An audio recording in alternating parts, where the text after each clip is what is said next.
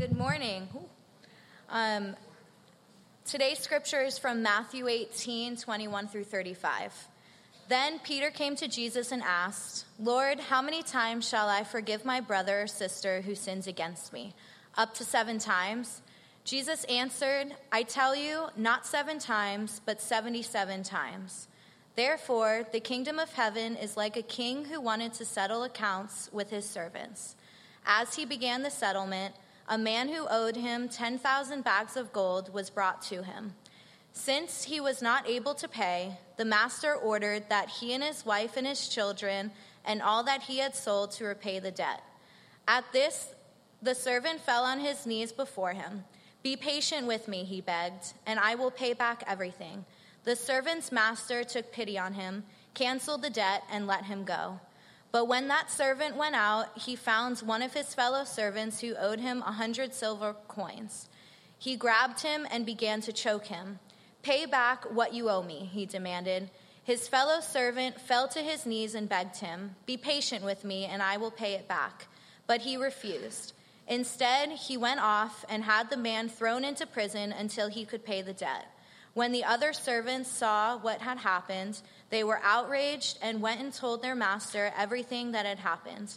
When the master called the servant in, Then the master called the servant in. 'You wicked servant,' he said, 'I canceled all that debt of yours because you begged me to. Shouldn't you have had mercy on your fellow servant just as I had on you?' In anger, his master handed him over to the jailers to be tortured until he should pay back all he owed. This is how my heavenly Father will treat each of you unless you forgive your brother or sister from your heart."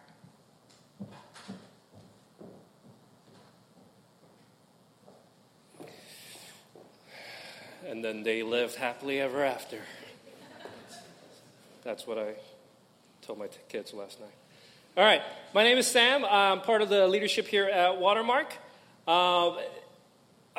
Tommy is not here today, but I will continue on from Matthew.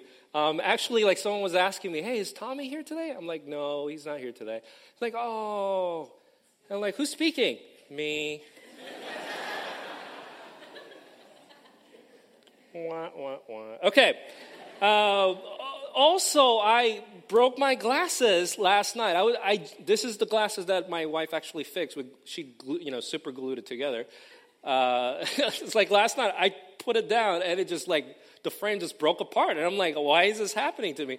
And I think the last time I preached, or maybe the one before, I lost my other pair of glasses. So this was actually my backup. So if this goes, the service is over. We don't have any, because I can't read without my glasses. Unless it's going to be anyhow. So this morning we are going to continue on Matthew chapter 18, verse 21 to 35. And we're going to try to get to the heart of the parable.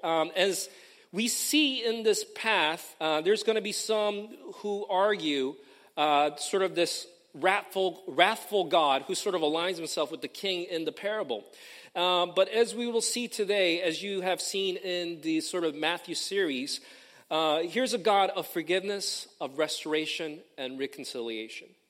And we will take these passages in sections and we'll just work at them, right? So I'll pray and we'll get started right away. So Father God, thank you for your community. Help us to listen to what you have to say through this passage. Help me to be clear. And where my words fail, oh Father, I pray, Lord, that you will still get your message across. I pray, oh Father, against any distractions. Help us to be focused. Help me to be focused. I pray for those who are not with us today. I pray for those who are sick, whatever their case may be. And I just pray, Lord, that all of this in your name, in the name of Jesus. Okay. All right. So we are starting with verse 21, get right into it. This is where Peter asked the question, how many times shall I forgive my brother and sister who sins against me? Up to 7 times. And Jesus answers, I tell you, not 7 times, but 77 times. I think there is this sort of logical flow here where Jesus is talking about restoring relationships. Remember the passage before of healthy confrontation. And Peter asked the question, how many times should I forgive someone? 70 times 7. Some interpreters actually read this as 77 because in Genesis chapter 4, verse 24, if Cain is avenged 7 times, then Lamech 77 times. But it doesn't really matter, and it doesn't really help us solve this math problem because this is not a math problem. You know, it's not like for me to count how many times someone has offended me, and I, you know, in my clipboard or whatever, and I'm going to count every time that I forgave you. That's not the point. The point is, when you are wrong, you are to forgive. It's a hyperbolic way of saying, don't hold a grudge. Work it out and forgive, right? And so what's happening is that some rabbis actually taught to limit forgiveness for a given sin up to 3 times, right? I remember, just growing up, some of the pastors, whenever we would get to this passage, they would just joke about like how, Peter was just trying to, double it and add 1, and he's just trying to be more righteous in this way. And I sort of imagine like almost, 7 being sort of the perfect number. And I think that's what Peter was trying to get at, that he was trying to do more, do better. It's like when your kids go, I love you infinity plus 1, or I love you million plus 1. That's sort of an idea.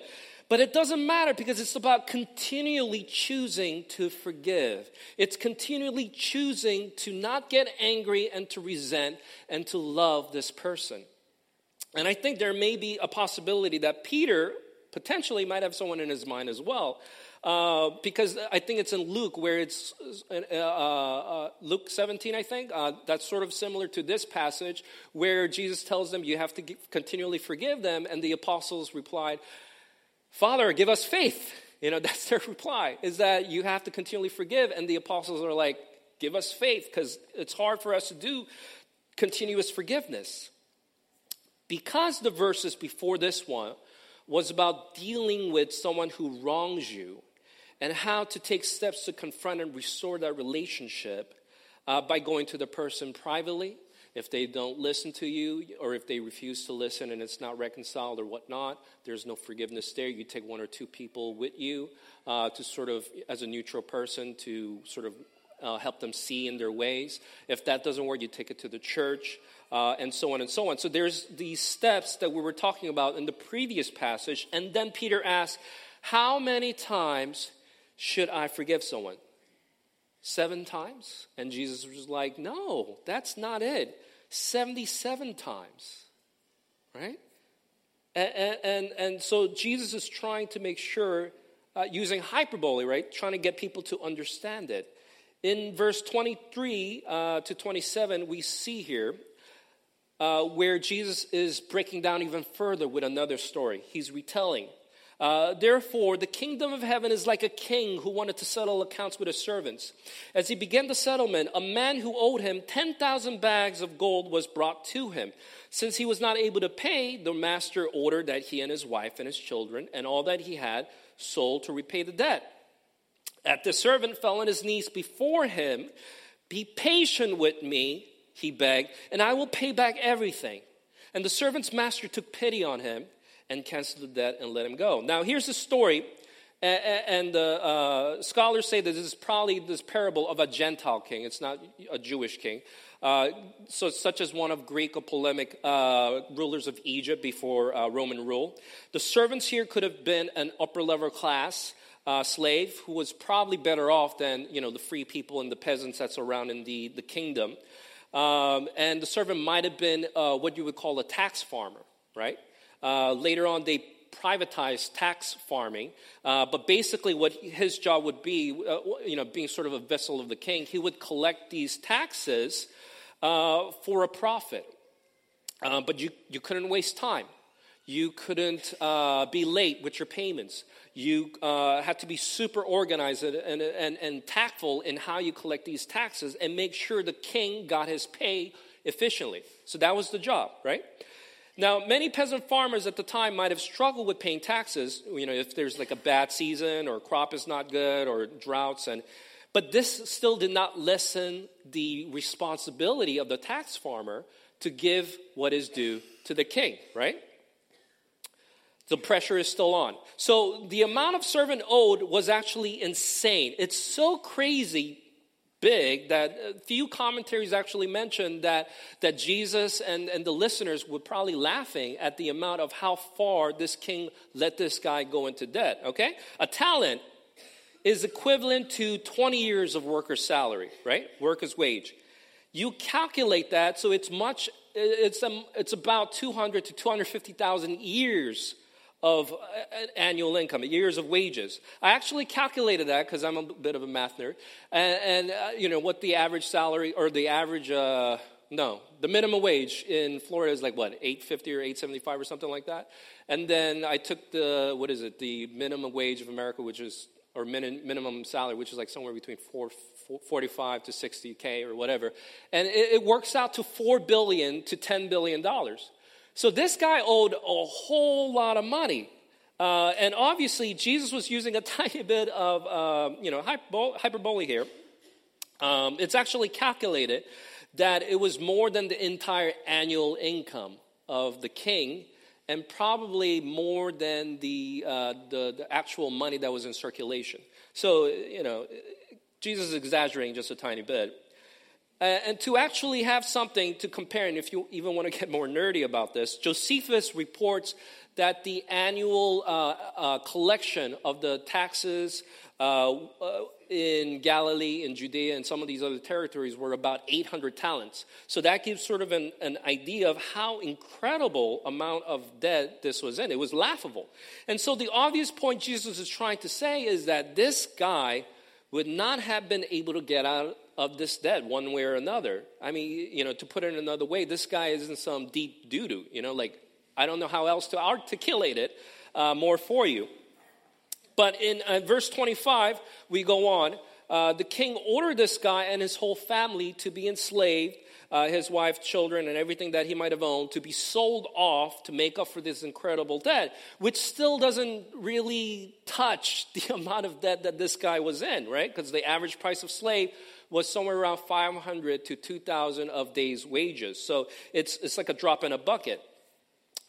Earlier I said this story was about a Gentile king, and you might wonder how would we know about this, since it's not clearly spelled out here. But the act of enslaving a family member was actually repulsive to the Jewish community. It was very much of a Gentile practice, and the Jewish people just found it offensive. Also, the Jewish law did not permit torture. So those are some of the things that we do know.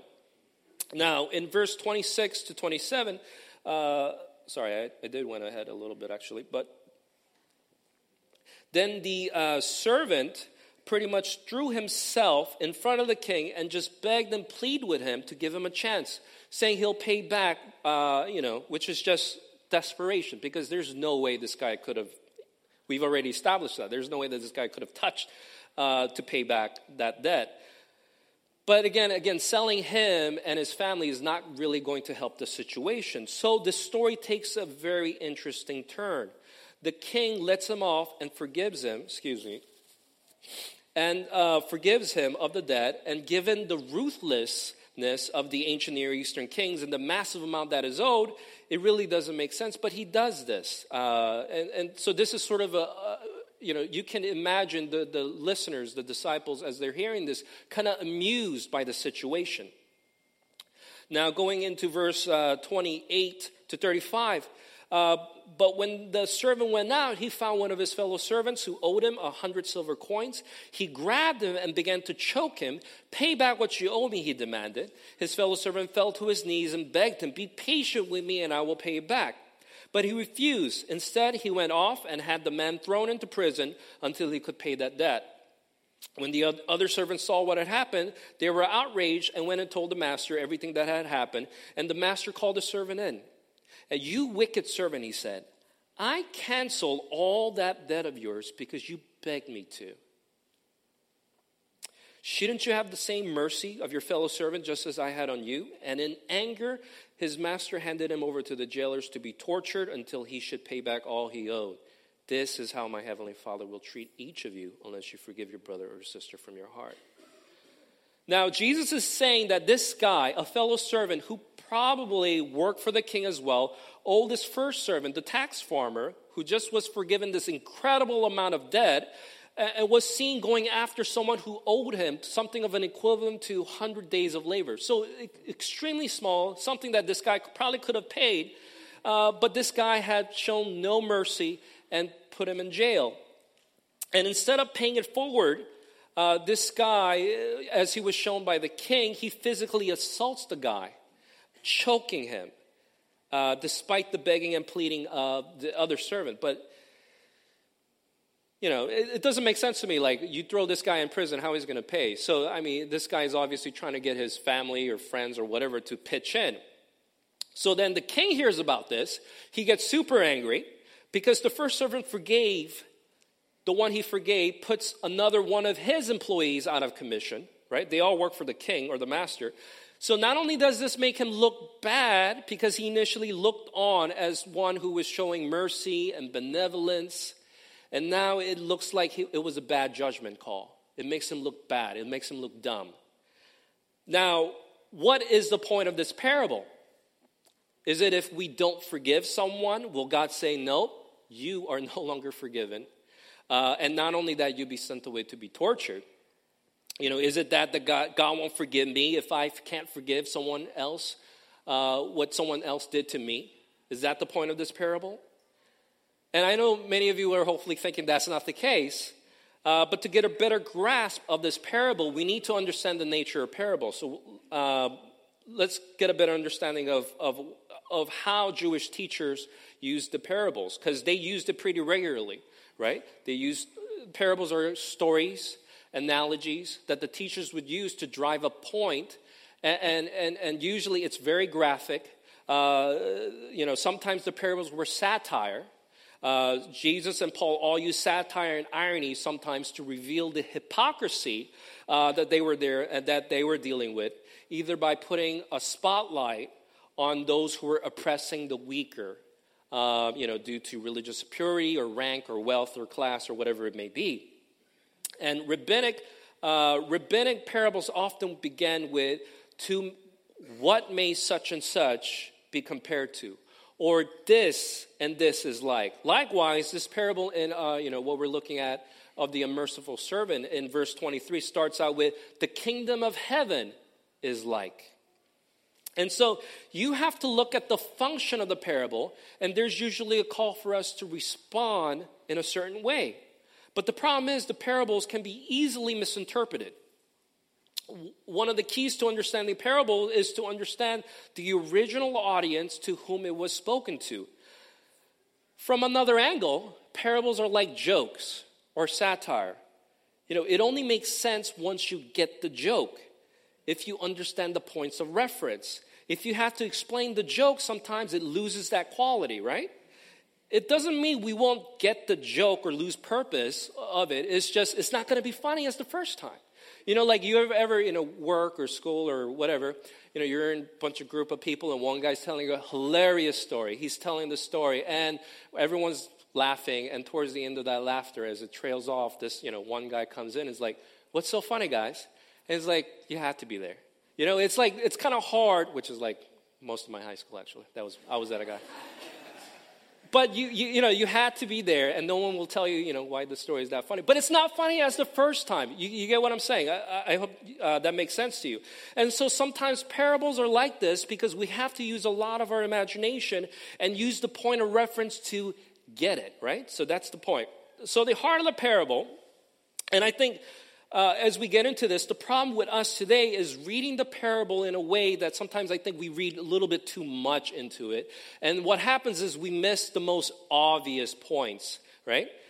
Jesus uses people in his parable, people that the audience could relate to, those who were corrupt in the world. These are people that they knew corrupt officials. They knew people who were in debt. They knew who were struggling to pay the tax debt. But within that, I think also there is this warning to those who have power over others, who may have leverage, who are in place of privilege, to make sure that they also remember to forgive as they have been forgiven.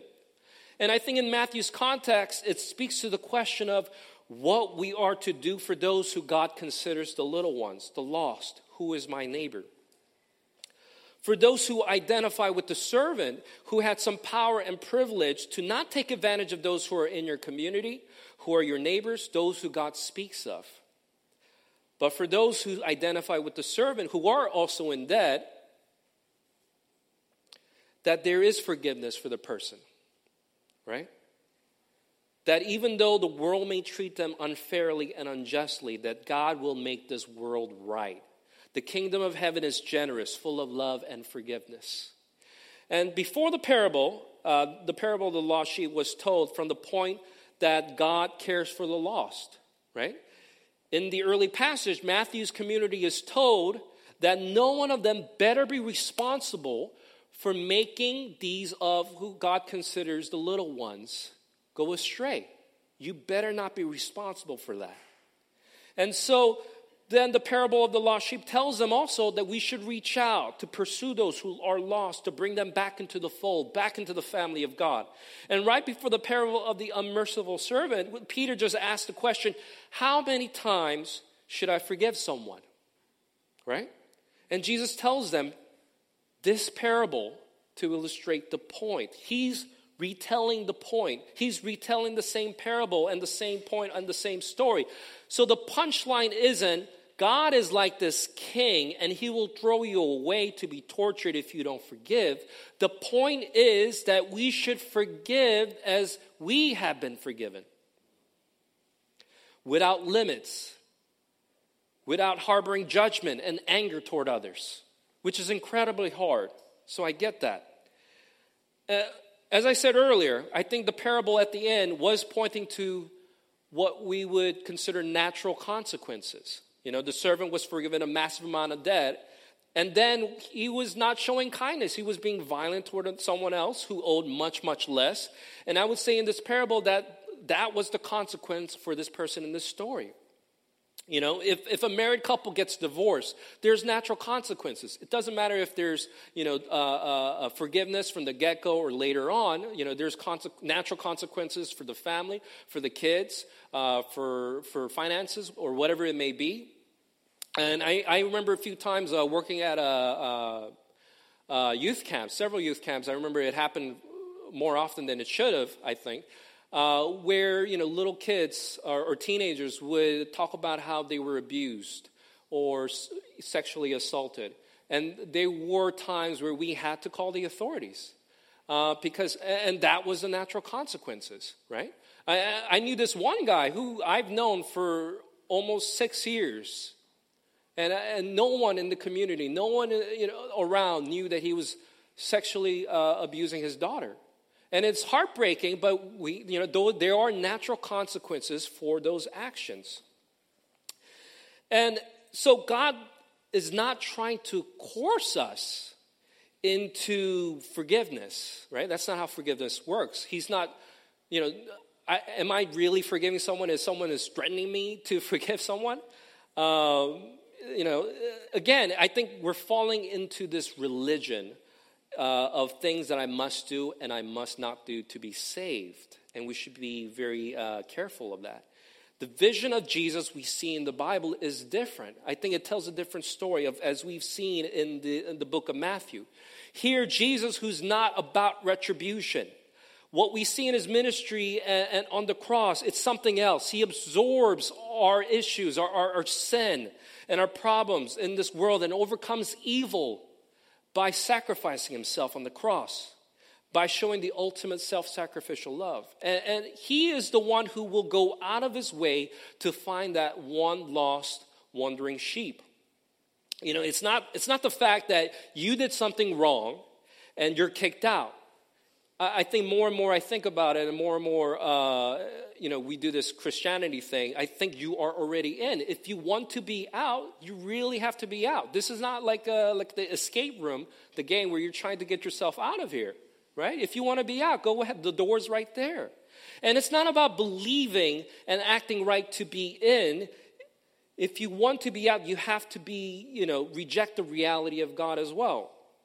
And if you are that one wandering sheep that is lost and you don't want to be found, you won't be found if that's what you want. And I think those are the natural consequences of people's decisions.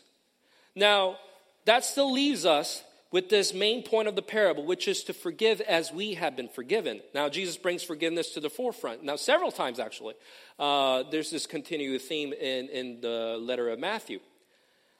Here is this relational God, a portrait. We see this motif not of sacrifice and judgment, not of transaction, but of relationship. When I was in Youth with a Mission, it's a mission organization, one of the books that I read, and he was a teacher in YWAM, I think he still teaches actually, called Dean Sherman. He said this: I suggest to you that every problem in the world is a problem of wrong relationship, where we're not loving God, others, and ourselves. By Dean Sherman. And, I was like thinking, that's way too simple. Like, that's way too, putting it simply, and I was like 18 or 19 at the time, like, maybe he is right. And I think we who are made in his image are also relational. We need to relate to others. And we are brought into this world by love, for love, to love, right? That's supposed to be the original intent of our design. We're created from love, for love, to love others. And so we need this relationship, and it's good for us. But the problem is, it's also the same thing that can profoundly hurt us from time to time, and continuously sometimes. And when someone hurts us, our instinct is not to forgive. Our instinct is to fight back, to get even, or to retreat, right? But forgiveness might not come to the forefront right away. How much does this person deserve my kindness and hospitality because how they've hurt us, right? Have you invited this person to your Thanksgiving dinner, right? And Jesus replies, forgive as I have forgiven you. Well, but this person just crossed me and wronged me many, many times.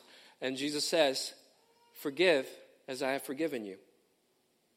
In Matthew chapter 5, verse 23 to 24, it says, therefore, if you are offering your gift at the altar and you remember that your brother or sister has something against you, leave your gift there in front of the altar and first go and be reconciled to them. Then come and offer your gift. Jesus sets this precedent that this should be dealt with right away, to the point of that even if you're in the middle of service and you remember someone, that you should go ahead and text them or call them. I won't fault you or judge you, think that you're on Facebook or Instagram. Because I think what God is trying to say is that it's more important than worshiping God and Jesus, as in Matthew 5. That he wants you to do this first before coming to him. In Mark chapter 11, verse 25, when you stand praying, if you hold anything against anyone, forgive them so that your Father in heaven may forgive you and your sins. It's almost like he seems to care about those relationships, that even if you're in middle of prayer and you remember someone where you have a tension with, work it out, right? And so he understands that, and he seems to care that these relationships, he cares more about these relationships than, I guess, what we understand of worship and sacrifice. He really cares deeply about how we treat others. One of the missionaries and theologians that have impacted me the most is a missionary named Leslie Newbigin. He was a British theologian missionary, and mostly in India. I think he served in India for 20, 30 years. But one of the fascinating things that happened for you, if you're just living in one specific culture, you go to another culture, you have to sort of retell your experiences to the point of where they understand it. So you try to translate your culture into their culture to sort of have that communication thing going. And so for Leslie, as he's doing this with the gospel, he's realizing and almost sort of retelling the story for the Indian context. He realizes that there were a lot of holes of some of the Christianity that he had back in UK, in sort of this Western Christian thought. Later years, he kept preaching, and one of the things that have impacted me is that his idea that we are not brought into the kingdom of God for our own privilege, but for service. We are not brought into the kingdom of God for our own sake or our own piety, but to help others be free. And likewise, we're not forgiven as something that's due to us. It's not just a benefit to me. In itself, it's connected to the community and for us to forgive others as well. And I think we have not fully realized this freedom of forgiveness unless we use that freedom to forgive others. There were some Jewish rabbis that taught that only those who forgive would be forgiven. And as we are freely forgiven, we should forgive others. And I know it's incredibly difficult, and it requires grace that's beyond ourselves, including me. I think there was a self-help guru, I can't remember her name, Marianne something, where she says unforgiveness and holding resentment is like drinking poison and hoping that the other person will die, right? It's really a bondage in itself where you're impacting the way you live, the way you treat your others. Unforgiveness in your heart really does take numbers on you, and it can be a bondage. To act in unforgiveness, it might feel like you're getting some power because, if you were the victim, that's sort of the natural reaction as well, that I want to be the aggressor in some ways. But, it might be the way you try to control the way you behave, how you treat your own family and loved ones, and all of that, I think, is reflected in your unforgiveness and resentment. Now, sometimes you don't need to approach the person to forgive them. It's the relationship. If the relationship itself is not safe or you're just not there yet for reconciliation, you don't have to enter the relationship yet. You can forgive without being reconciled. You can forgive from far if you need to, but you cannot reconcile without forgiveness. And other times when someone coming, to us to ask forgiveness, sometimes we say, it's fine. It's fine. Even though you're hurt, it's fine. But why do we say that where it's fine, where it's not fine? There is power in saying, I forgive you. There is power in the other person saying, I forgive you. And for you to say it and to admit. Because saying it, I think, is saying that I admitting that I was hurt. And you're opening up yourself and being vulnerable. The other thing I do want to say is that we shouldn't wait. I think there's difference in waiting to be wise on, how to navigate the situation. And just waiting because maybe you're afraid to confront the situation. Don't wait. If too much time passes, it can make it more difficult. The hurt and the unforgiveness sometimes solidifies in a way, and it's much harder to chip it away the more you wait. It's more difficult to get to the point of forgiving and reconciling if you wait. And even if the reconciliation or the relationship isn't fully restored, at least you know that you've done your part, at least in your conscience and your heart. In Luke chapter 6, verse 28, it says, bless those who curse you, pray for those who abuse you. It takes courage and boldness. And sometimes if you're not there yet and you're struggling with it, pray for them. And pray blessings. Even though they might have hurt me, I'm blessing this person. If you're not there yet where you are able to forgive, say, I bless this person right now, even though they might have hurt me. Because there is power in forgiving. And it may feel like you might have power in some ways of being unforgiving. You can be a captive in that way. Now, let me end with this. We see in Luke chapter 23 where Jesus is being crucified. He said, Father, forgive them for they do not know what they're doing. This is despite the precedent in the Old Testament where there's this prayer of vengeance. We see in Jeremiah and Psalms and other parts of the Old Testament. But Jesus doesn't pray this prayer. He prays to forgive his persecutors. He prayed for those who are about to be executed, who are supposed to say, may my death be atoned, but Jesus prays for them to be forgiven. There's a Croatian theologian, Miroslav Volf, who describes forgiveness as a generosity, as a gift to the aggressor. Forgiveness is a gift to the one who has been doing the wrongdoing. And when you forgive, not only are you imitating Christ, you are forgiving by the power of Christ, where it's made possible. And so God first forgave us. Forgives you for the times that you rejected him, for the times that we've turned away, the times that we've hurt our family, with times that we've hurt ourselves, times that we have caused pain in others, our self-hate, hate in our own heart, and he forgives for the brokenness that we might have caused in our life, in our family, in our community.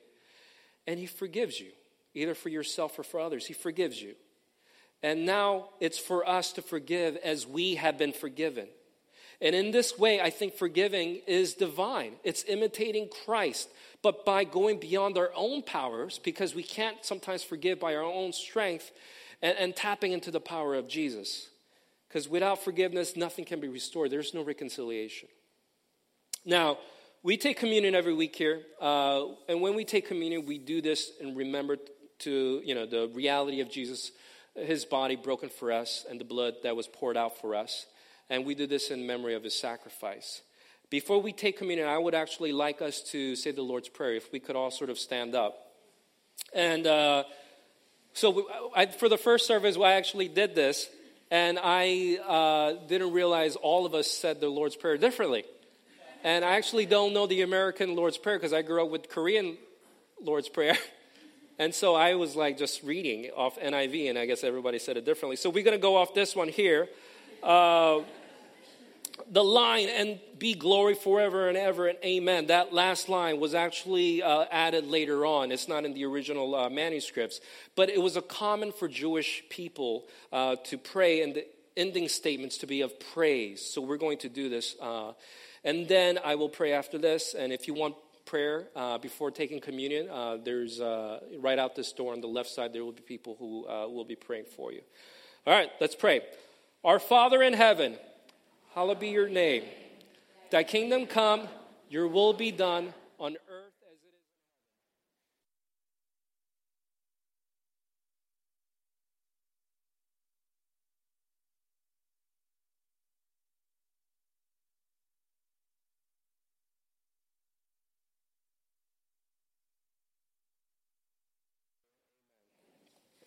in heaven. God, as we take communion, help us to sense your love holding us. I pray for those who are having difficulty with forgiving themselves, give them strength. I pray for those who are having difficulty forgiving others, give them peace and love. And as we carry your image in this world, oh Father, help us to love you and to love my neighbor. In the name of Jesus, amen.